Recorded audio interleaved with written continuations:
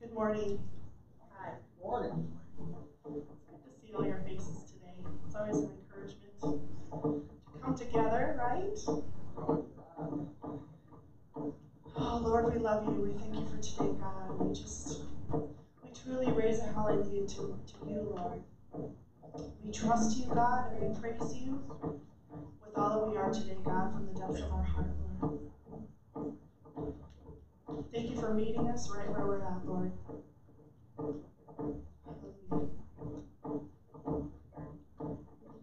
I'll raise a hallelujah in the presence of my enemy. I'll raise a hallelujah louder than the unbelief. Yes, Lord. I'll raise a hallelujah. Let my weapon be a melody. I'll raise a hallelujah. Heaven comes to fight for me. I'm gonna sing in the middle of the storm. Louder and louder, you're gonna hear my praises roar. Up from the ashes, hope will arise. Death is defeated, the King is alive. You're alive, Lord, you're alive. Hallelujah, hallelujah. I'll raise a hallelujah with everything inside of me. I'll raise a hallelujah, and I watch the darkness flee. I'll raise a hallelujah, hallelujah, in the middle of the mystery. I'll raise a hallelujah. Fear lost your hold on me. I'm gonna sing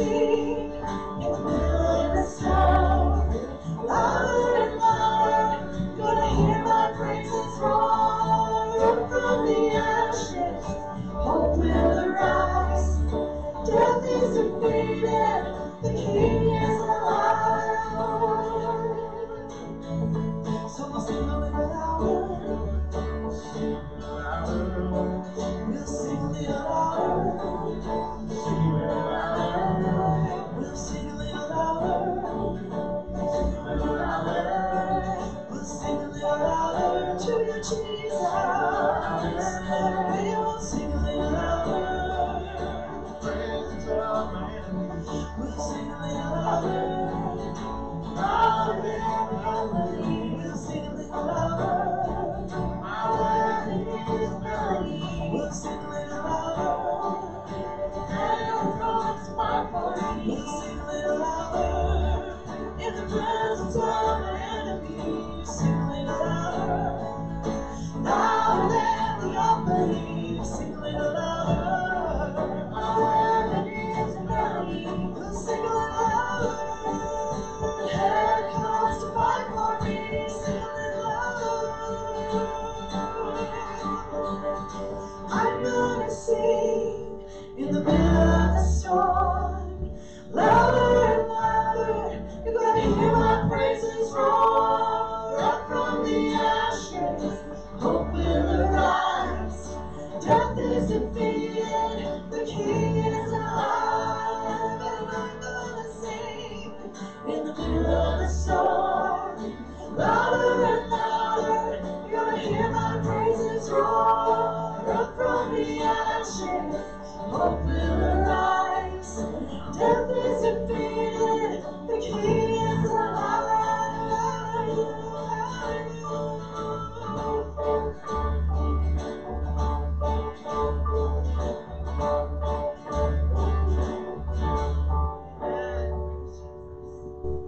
Good morning, welcome, you guys. A few announcements is we are going to do a prayer meeting with Jess and Brittany at 6:30 on Wednesday. And then youth group is also, for anyone who hasn't been there or is online that wants to come, that is at 7 to 8. And then also the youth is doing a movie night, so 7th grade all the way up to 12th grade. And we're going to watch The Blind Side. We're going to order pizza and then we'll social distance stuff. We'll do all that stuff. But it's a really fun time, and that'll be this Friday the 9th at 7:30. So awesome, but we're so thankful you guys are all here. Let's continue to worship.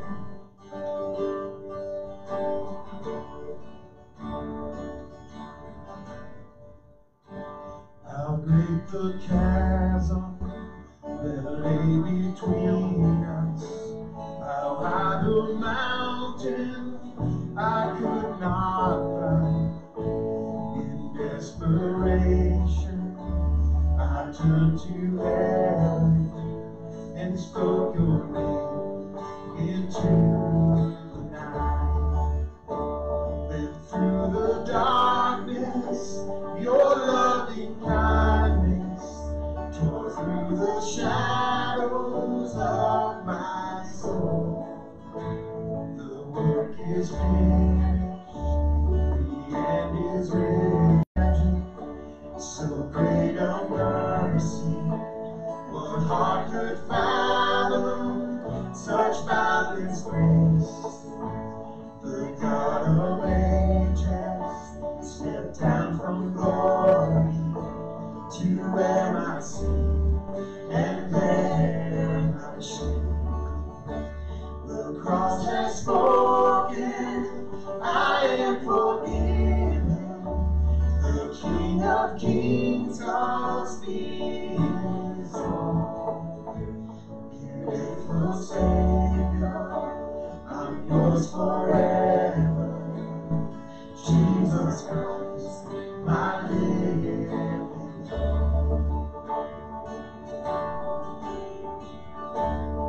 Hallelujah, praise the one who sets me free. Hallelujah, death has lost its grip on me.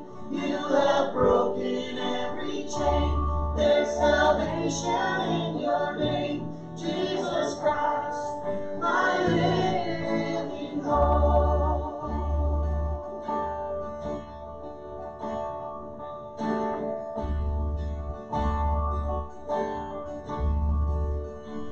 Then came the morning that sealed the promise. Your very body began to breathe. Out of the silence, the roaring lion declared the grave has no claim on me.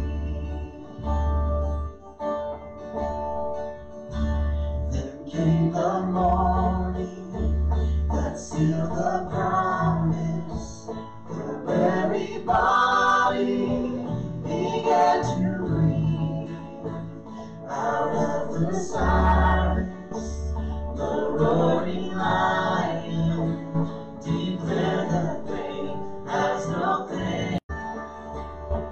Hallelujah, praise the one who sets me free. Hallelujah, death has lost its grip on me. You have broken every chain. There's salvation in your name, Jesus Christ, my living hope. Hallelujah, praise the one who set me free. Hallelujah, death has lost its grip on me. You have broken every chain. There's salvation in your name, Jesus Christ, my living hope. Jesus Christ, my living hope. Oh, God, you're my living hope.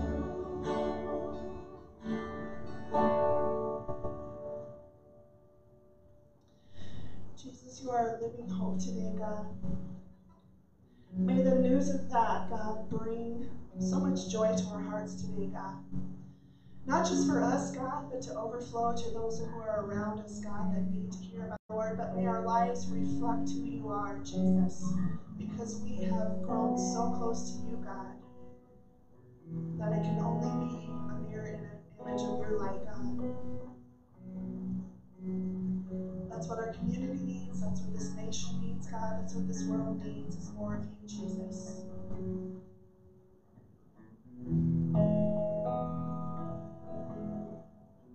Lord, I've come to my end. Out of shadows I see your hand. I believe what you said, that you're not done with me. I know you always make a way. I know you always stay the same. Though my heart may stray, your promises remain. So I come to you, 'cause Lord, my cup is empty. Lord, my cup is empty. Fill me with your spirit to overflow, overflow. Lord, my cup is empty. Lord, my cup is empty. Fill me with your spirit to overflow, overflow. That's our prayer, the prayer of our hearts, God. It's all about you. Sing verse 1 again. Lord, I've come. Lord, I've come to my end. Out of shadows I see your hand. I believe what you said, that you're not done with me. I know you always make a way. I know you always stay the same. I believe what you said, that you're not done with me. Though my hands may fail, though my heart may stray, your promises remain. So I come to you, 'cause Lord, my cup is empty. Lord, my cup is empty. Fill me with your spirit to overflow, overflow. Lord, my cup is empty. Lord, my cup is empty. Fill me with your spirit to overflow, overflow.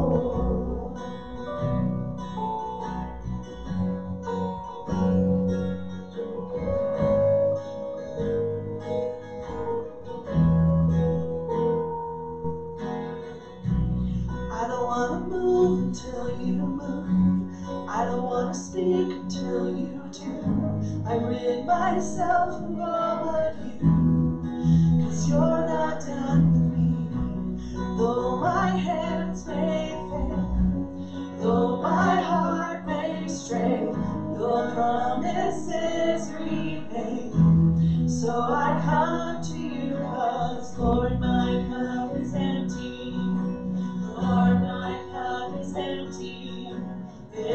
me with your spirit to overflow, overflow. Lord, my cup is empty. Lord, my cup is empty. Fill me with your spirit to overflow, overflow. For the sake of yesterday, today, and forever. You're good, you're good, you're good, and you will always be. You're good, you're good, you're good, and you will always be. You're here with me. I trust your heart as I believe. You're good, you're good, you're good. You're good, you're good, you're good, and you will always be. You're good, you're good, you're good, and you will always be. You're here with me. I trust your heart as I believe. You're good, you're good, you're good.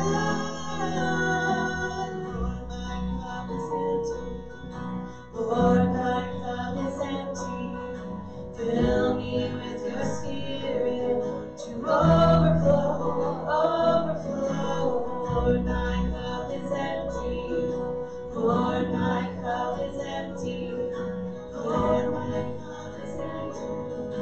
Overflow, overflow. You're good, you're good, you're good, you will always be. You're good, you're good, you're good, and you will always be. You're here with me. I trust your heart as I believe. You're good, you're good, you're good.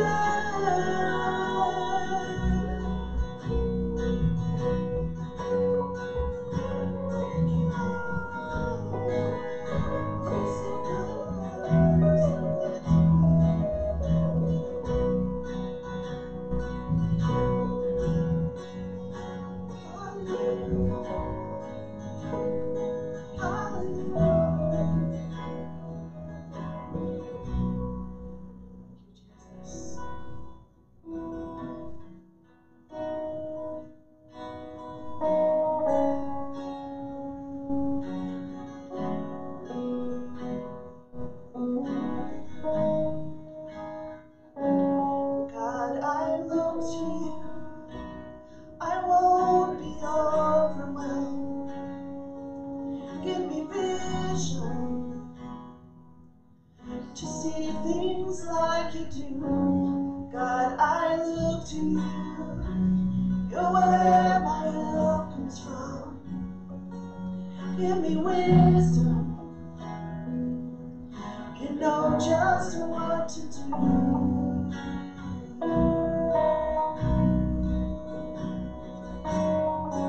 You know just what to do.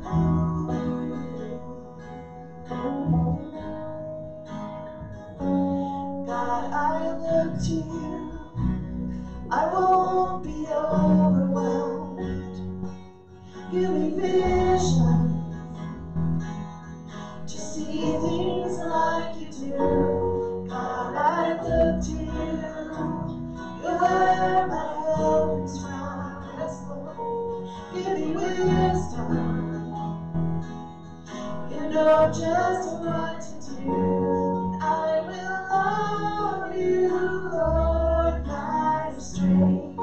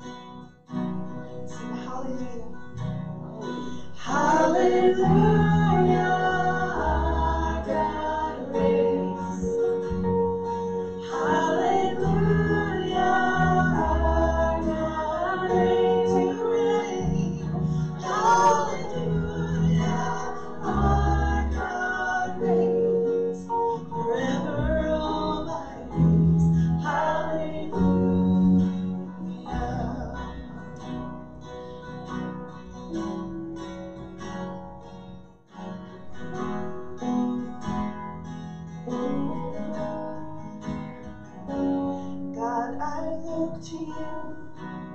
I won't be overwhelmed. Give me vision to see things like you do. God, I look to you. You're where my help is from. Give me wisdom and know just what to do.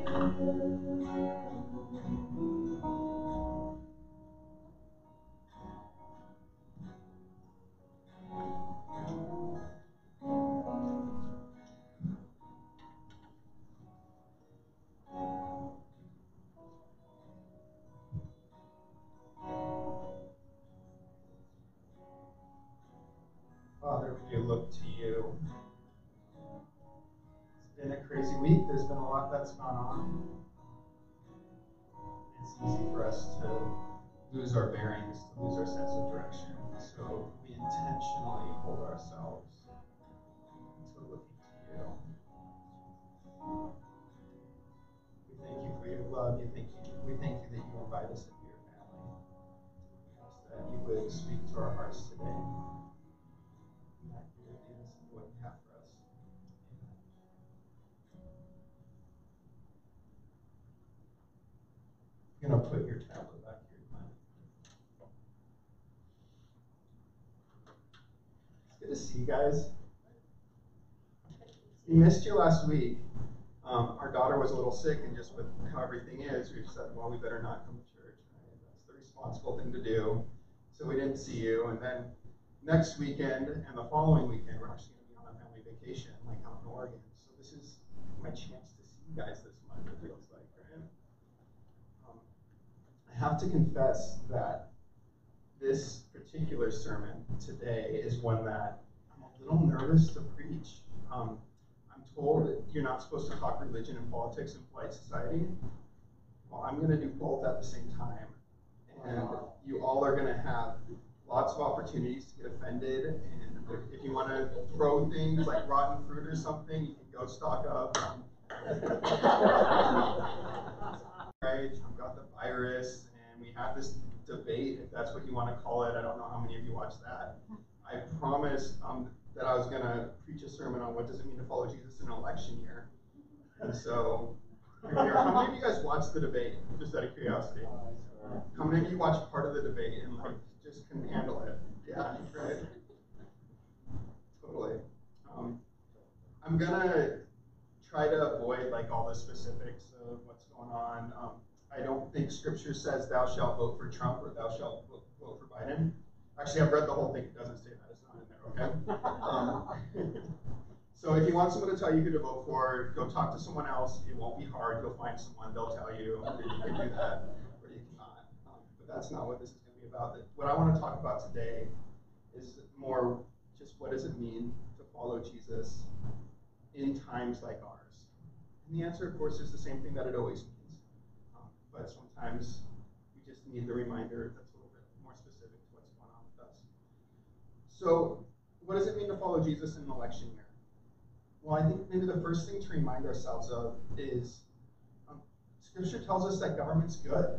It's supposed to be there. And I don't know how many of you like actually pay attention to political polls. I'm that person, okay? Like Congress's disapproval rating is like -60 or something like that. It's ridiculous. And that might be fair, but at the same time, Scripture tells us government is meant to be good. So Romans 13:1-2 says, let everyone be subject to the governing authorities, for there's no authority except that which God has established. The authorities that exist have been established by God. Consequently, whoever rebels against the authority is rebelling against what God has instituted. And those who do so will bring judgment on themselves. Government is a part of God's plan. I don't think I gave care of this, but Paul's gonna go on a little bit later in Romans 13 and say, therefore, it's necessary to submit to the authorities, not only because of possible punishment, but also as a matter of conscience. Our conscience should tell us that we need to submit to government. This is also why you pay taxes, for the authorities are God's servants who give their full time to governing. Give to everyone what you owe them. If you owe taxes, pay taxes. If revenue, then revenue. If respect, then respect. If honor, then honor. N.T. Wright, New Testament scholar, puts it this way. He says, God wanted his world to be wisely ordered, and he wanted that to happen through wise, obedient human beings. God wants good, appropriate, wise government.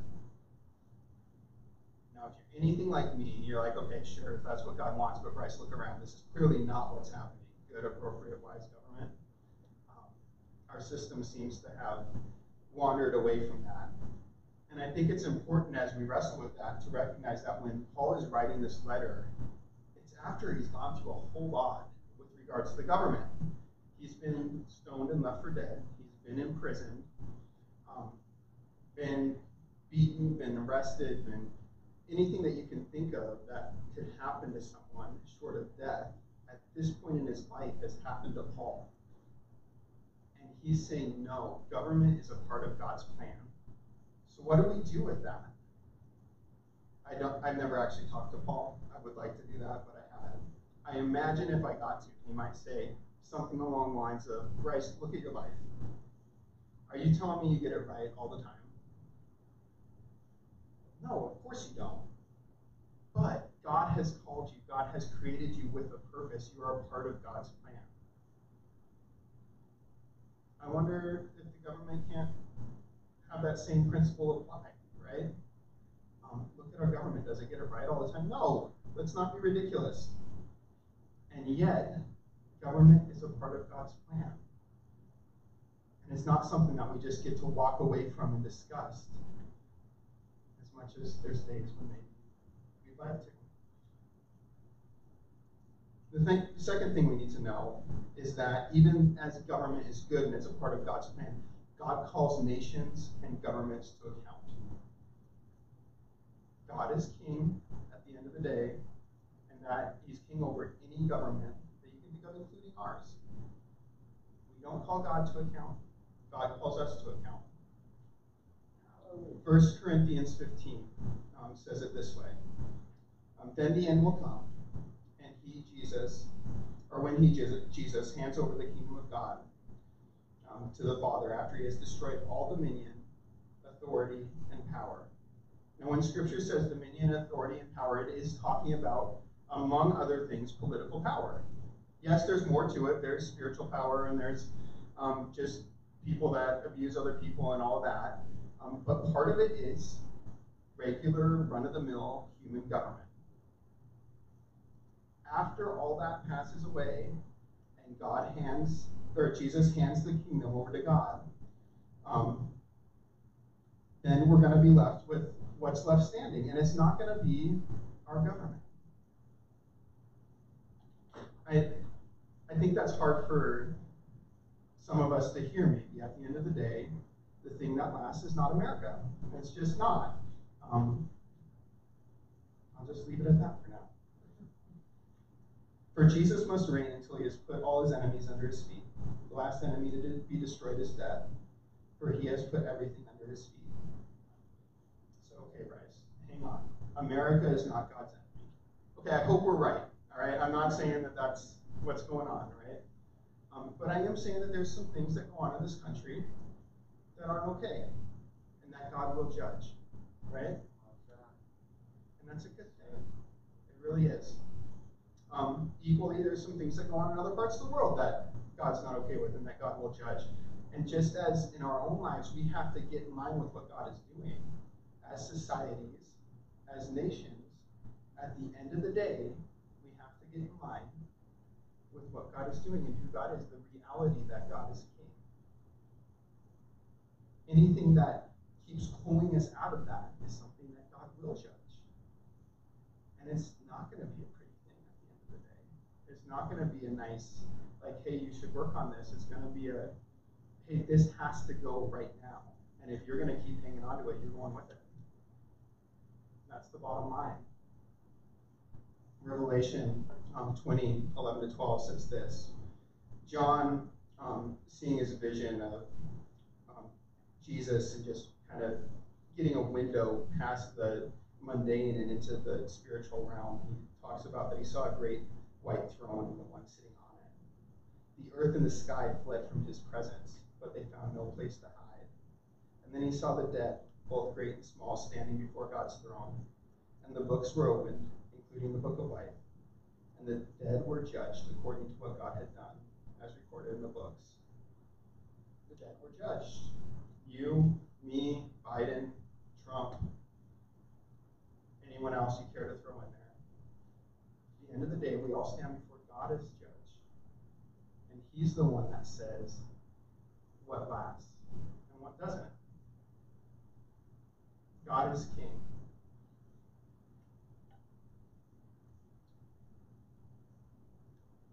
God is on the throne, whether you believe in him, accept him, and submit to him or not. This is one of the most basic claims of the Christian faith. And yet, in America, we often live our lives as if we can accept the life that God offers without submitting to the rule that God exercises. We cannot. The Christian faith and the fact that God is king, that God is on the throne, are finally inexorably intertwined. You can't have one without the other. They have to go together. And if you find that you're trying to hold on to one without the other, you're holding on to nonsense. That's just what it is. John goes on a little later in Revelation. He says, "Then I saw a new heaven and a new earth. For the old heaven and the old earth had disappeared, and the sea was gone.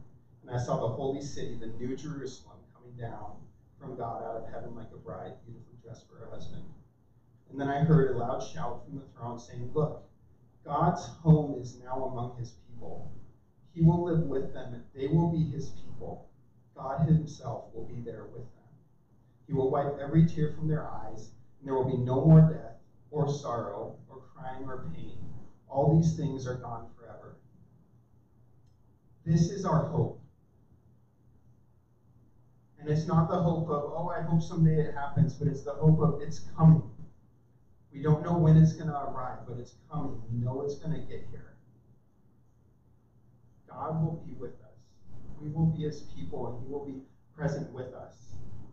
And when that happens, all these things we've been talking about, this like piece of judgment about our own lives and governments and all that, this is why things have to be judged. Because if you start bringing selfishness into this, it just doesn't work. If you start bringing divisiveness into a place where God is with his people, we really are his people, it just doesn't work. It breaks down, right? And so that has to be judged first. And then we get to this. The kingdom of God stands over and above the realm of human affairs. God calls us to account, not the other way around. God calls our democratic ideals to account. God calls the divisiveness, fear-mongering, running as challengers, he calls them all to account. God calls our personal political convictions to account. At the end of the day, God calls America to account. It's not the other way around. Hanging on to that is a part of what it means to be a follower of Jesus in an election year. We get caught up in these narratives offered by either side of our political spectrum, and we believe that that narrative is the arbiter of what's right or fair or good, and not God. You missed it. You need to get back on track.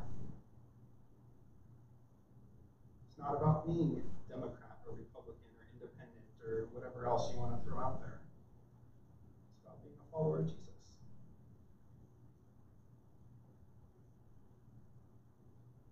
Michael Bird, another New Testament scholar, he says to follow Jesus will inevitably require us to walk away from long-held political loyalties, to reorder our lives around a new constellation of values shaped by Jesus' teaching, his example, his death, his resurrection, and his lordship over all things.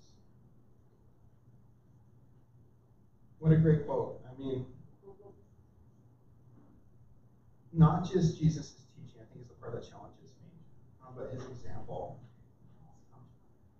his death. When, back in 1 Corinthians, when we're talking about how Jesus hands off the kingdom of God to God, right? The tool that he uses to have all the different authorities and things submit to him, it's the cross. It's not the sword. It's the cross. And I think that's another thing that we need to remember as we're following Jesus in an election year. The way that God calls us to follow him is the way of the cross, not the way of the sword or the AK-47 or the hunting rifle, right?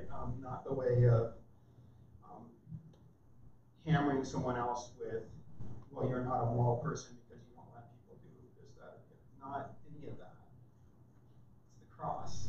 And that's something very, very different. It's something that I don't think I've heard come into our political conversations as a nation this year. And yet that's the foundation from which God speaks to us, and the foundation to which God calls us.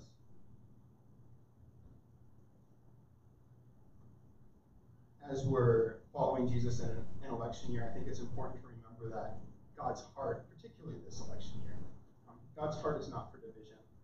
Proverbs 6:16 to 19 tells us that there are 6 things that the Lord hates, 7 that are detestable to him.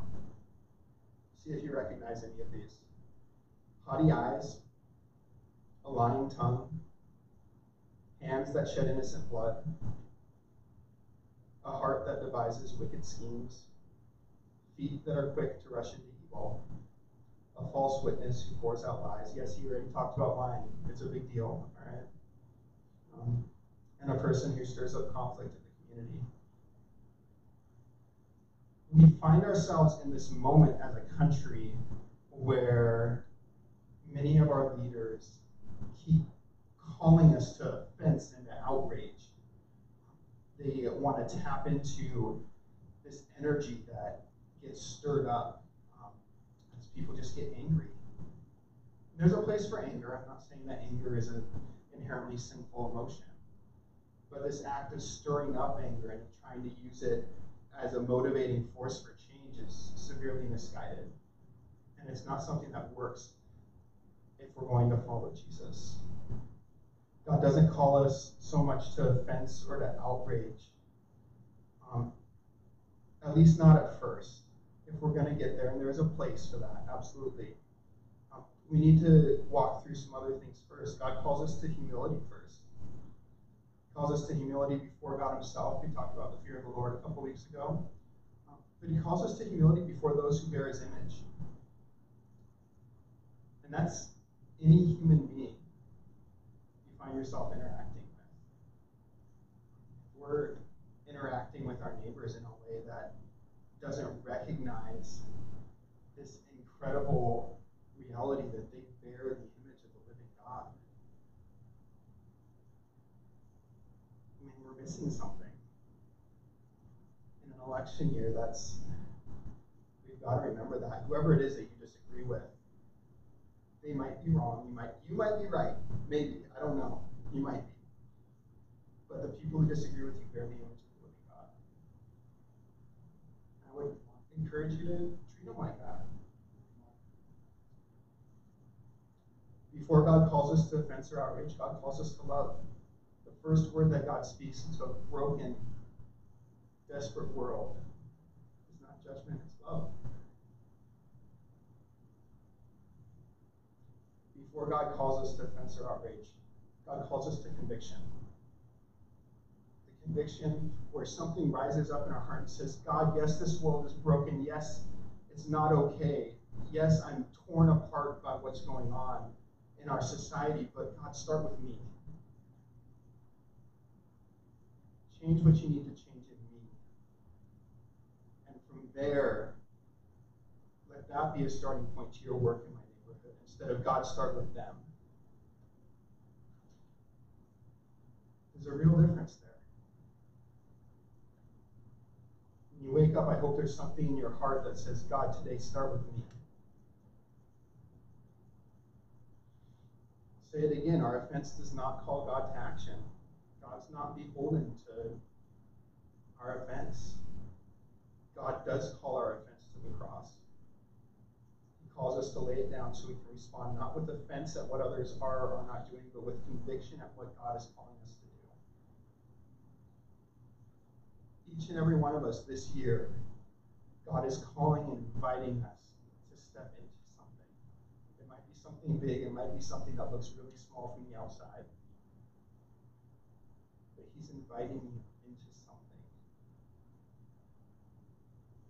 And if you can't hear what He's inviting you into because you're so offended at what's going on around you, you need to let go of that offense. You need to find someplace quiet. And you need to say, God, let's talk about what you want to do with me.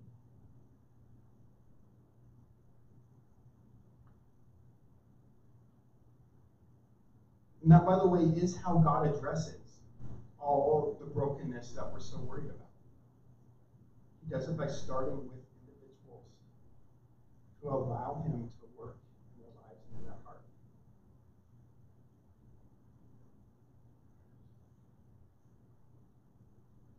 God calls us to something entirely different from the alternatives provided by our political systems.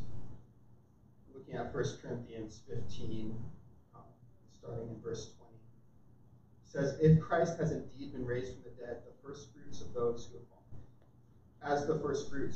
have fallen asleep. For since death came through a man, the resurrection of the dead came also through a man. For as in Adam all die, so in Christ all will be made alive. But each in turn, Christ, the first fruits, then when He comes, those who belong to Him. There's a lot that's going on here. What I want to focus on today is this idea that in a society that offers us two alternatives, Jesus says, no, neither's any good. Neither's good enough. We need something entirely different.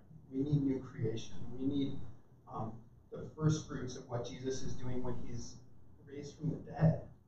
We need a power that goes beyond people's ability to care for one another, to love one another, to act on one another's behalf, and start something entirely new in humanity. Does that make sense what I'm saying? Yes? Okay, good. I'm seeing a lot of heads nod. And so, as Christ steps into the world, and as He ministers to people, as He's crucified on the cross, and then as the power of God raises Him from the dead, there's something that's introduced into human history that fundamentally changes everything. And that's what we need right now. We don't need a president from a different party, or we don't need 4 more years, or we don't need any of that. We need something much more fundamental and basic than that. We need transformation. And when God invites us into His family, when He says, hey, I'm going to send my Spirit, and my Spirit is going to live in you and among you, that's exactly what God is wanting to do. We are called, this little church right here, we are called to live out an alternative to what our political system is throwing at us. We're not called to take sides. We're not called to gear up for the culture war. We're called to be that new life, that tiny little shoot of something entirely different that God is doing. That's what we're called to. So what does that look like, Bryce? Well, a couple more scriptures that we can look at. Galatians 3:28 says, in Christ there's neither Jew nor Gentile, neither slave nor free, nor is there male and female, for you are all one in Christ Jesus. I'm just going to add, there's not Democrat or Republican. They really didn't have those categories when Paul wrote the New Testament. But it's my sincere hope that in this church we can come, and you know what, there's good reasons to vote Republican. There's good reasons to vote Democrat, Christian reasons on both sides. There really are. If you want to talk to me about that, you don't believe me, come talk to me. have a conversation about it. I hope that we can come together and say, yeah, I support this candidate, you support that candidate. I believe this is the most compelling, important thing that's going on in our nation right now. You believe this other thing is. But you know what? We all know that the bottom line, the thing that God is inviting us into, is this new community. That's not defined by all the things that are going wrong, but is defined by all the things that are right that God invites us into and calls us into. Right? So what are those things? Look at Romans 12 for a bit. This is one of those great places in the New Testament where others, you can read them up here. But maybe the first thing that we need to do is we need to be devoted to one another in love. This is Romans 12:10. Maybe we need to honor one another above ourselves, as long as we agree with each other. Oh wait, no, that's not in there. Okay, just checking. Maybe we need to be joyful in hope, not lose hope, because our hope is not in whatever candidate or whatever thing happening. Our hope is not even in America being the shining light for the world over the next century. That's not our hope. Our hope is that Jesus is starting something new. That he's calling us to a new community, characterized by love and filled with his Holy Spirit, where we really are able to overcome our sin, our selfishness, as individuals and as communities. We really are able to get some things right, and that it doesn't just stop with us, but at some point God's going to come back, he's going to set all things right. That's our hope. Be patient in hope, or joyful in hope, patient in affliction, faithful in prayer. Maybe we need to practice hospitality. Hospitality is such a weird thing in our world today. We want to sequester ourselves in our houses, right? And yeah, maybe we'll have people over for dinner, but if there's any real need, we want to keep it on the outside. Keep it out of our walls. That idea is not only foreign to Scripture, it's foreign to the culture that Scripture was written in. Hospitality costs something. It really does. And I'm not saying that any one person should do any one thing, but every person should do something in a way that really is putting us in contact with the need that we say that we care about. I know a lot of you are already doing that. I have to say it. Hospitality is about a lot more than a dinner party. That's what I'm trying to get at. Maybe we should bless those who persecute us. Bless and do not curse. Oh man. So we've got all the mudslinging in politics today. And instead of hopping on that train and saying, yeah, Bullock is this, that, and the other thing. Daines is this, that, and the other thing. Maybe we need to learn to bless the people that we disagree with, especially the people that we disagree with. I don't know. Scripture seems to suggest that. Anthika knows something about just. Maybe we need to rejoice with those who rejoice, mourn with those who mourn. Instead of saying, no, that's not something you should be mourning about, you're missing the point. We should take some time and sit and listen and say, you know what, yeah, there's something going on there. And I can, even if that's not the first thing on my priority list, I can feel the weight of that as I sit with you. And mourn with those who mourn. We can live in harmony with one another. We cannot repay evil for evil, but be careful to do what is right in the eyes of everyone, again, including those who disagree with us. If it is possible, as far as it depends on you, live at peace with everyone. Do not take revenge, my dear friends, but leave room for God's wrath. Do not be overcome by evil, but overcome evil with good. And if I was going to take all these things and kind of try to put a little bit of a bow on them, what I would say is God is inviting us to enter into our society, to enter into our culture as a healer, not as a fester. And when we are so trained to just knee-jerk take offense at people who disagree with us, all we're really doing is we're letting that wound, we're contributing to that wound festering. That's not what God calls us to.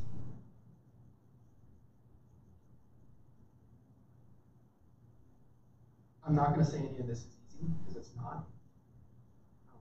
It is way easier to get sucked back in, and I would never blame anyone, even as I stand up here and being pretty blunt about some things, for getting kind of sucked back into the culture war mentality. And so it's something that we don't just like commit ourselves to and then find out, oh no, we messed up and our heart got wrong, I guess I can't do it.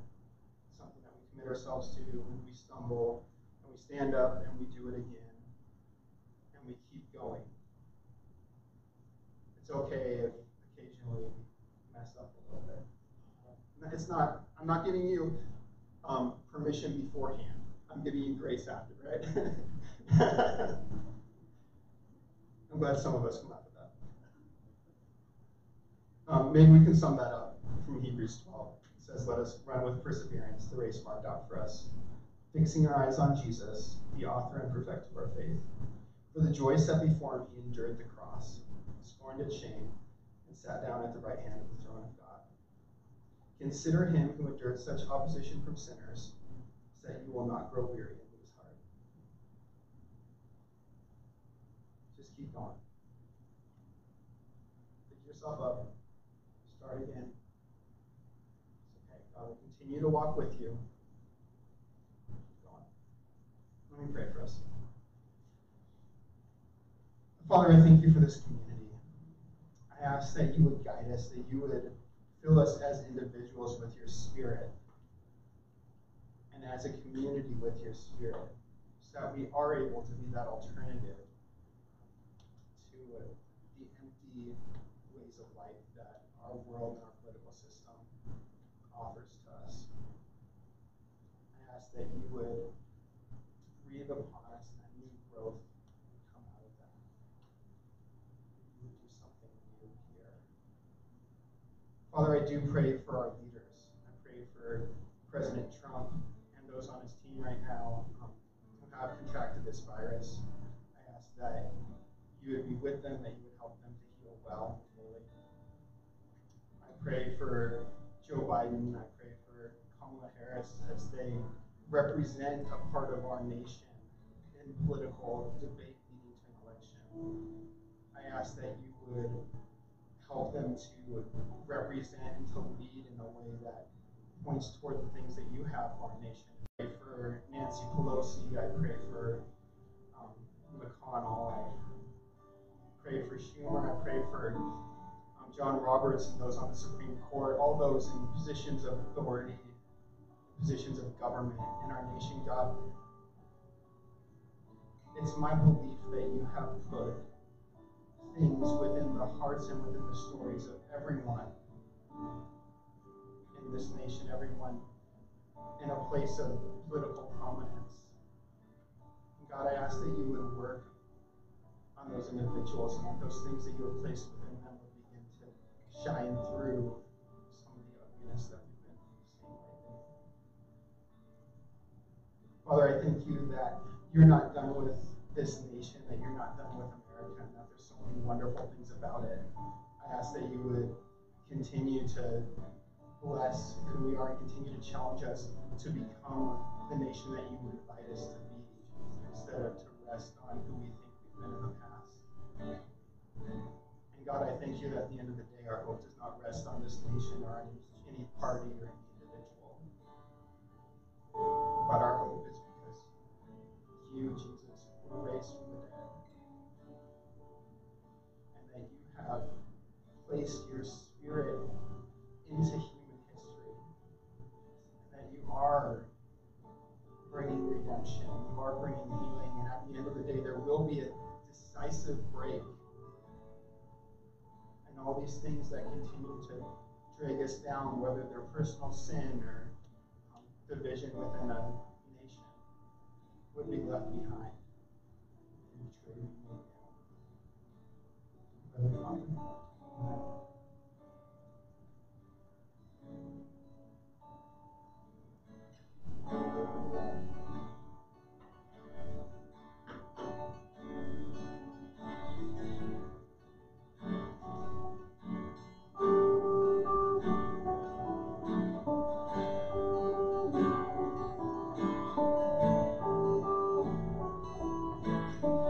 My hope is built on nothing less than Jesus' blood and righteousness. I dare not in Christ alone, cornerstone, weak made strong in the Savior's love.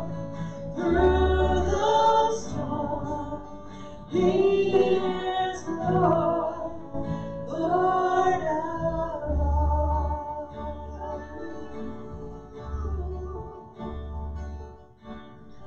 When darkness seems to hide His face, I rest on His unchanging grace. In every high and stormy day, my anchor in Christ alone, cornerstone, weak made strong in the Savior's love. Through the storm, He is Lord, Lord of all.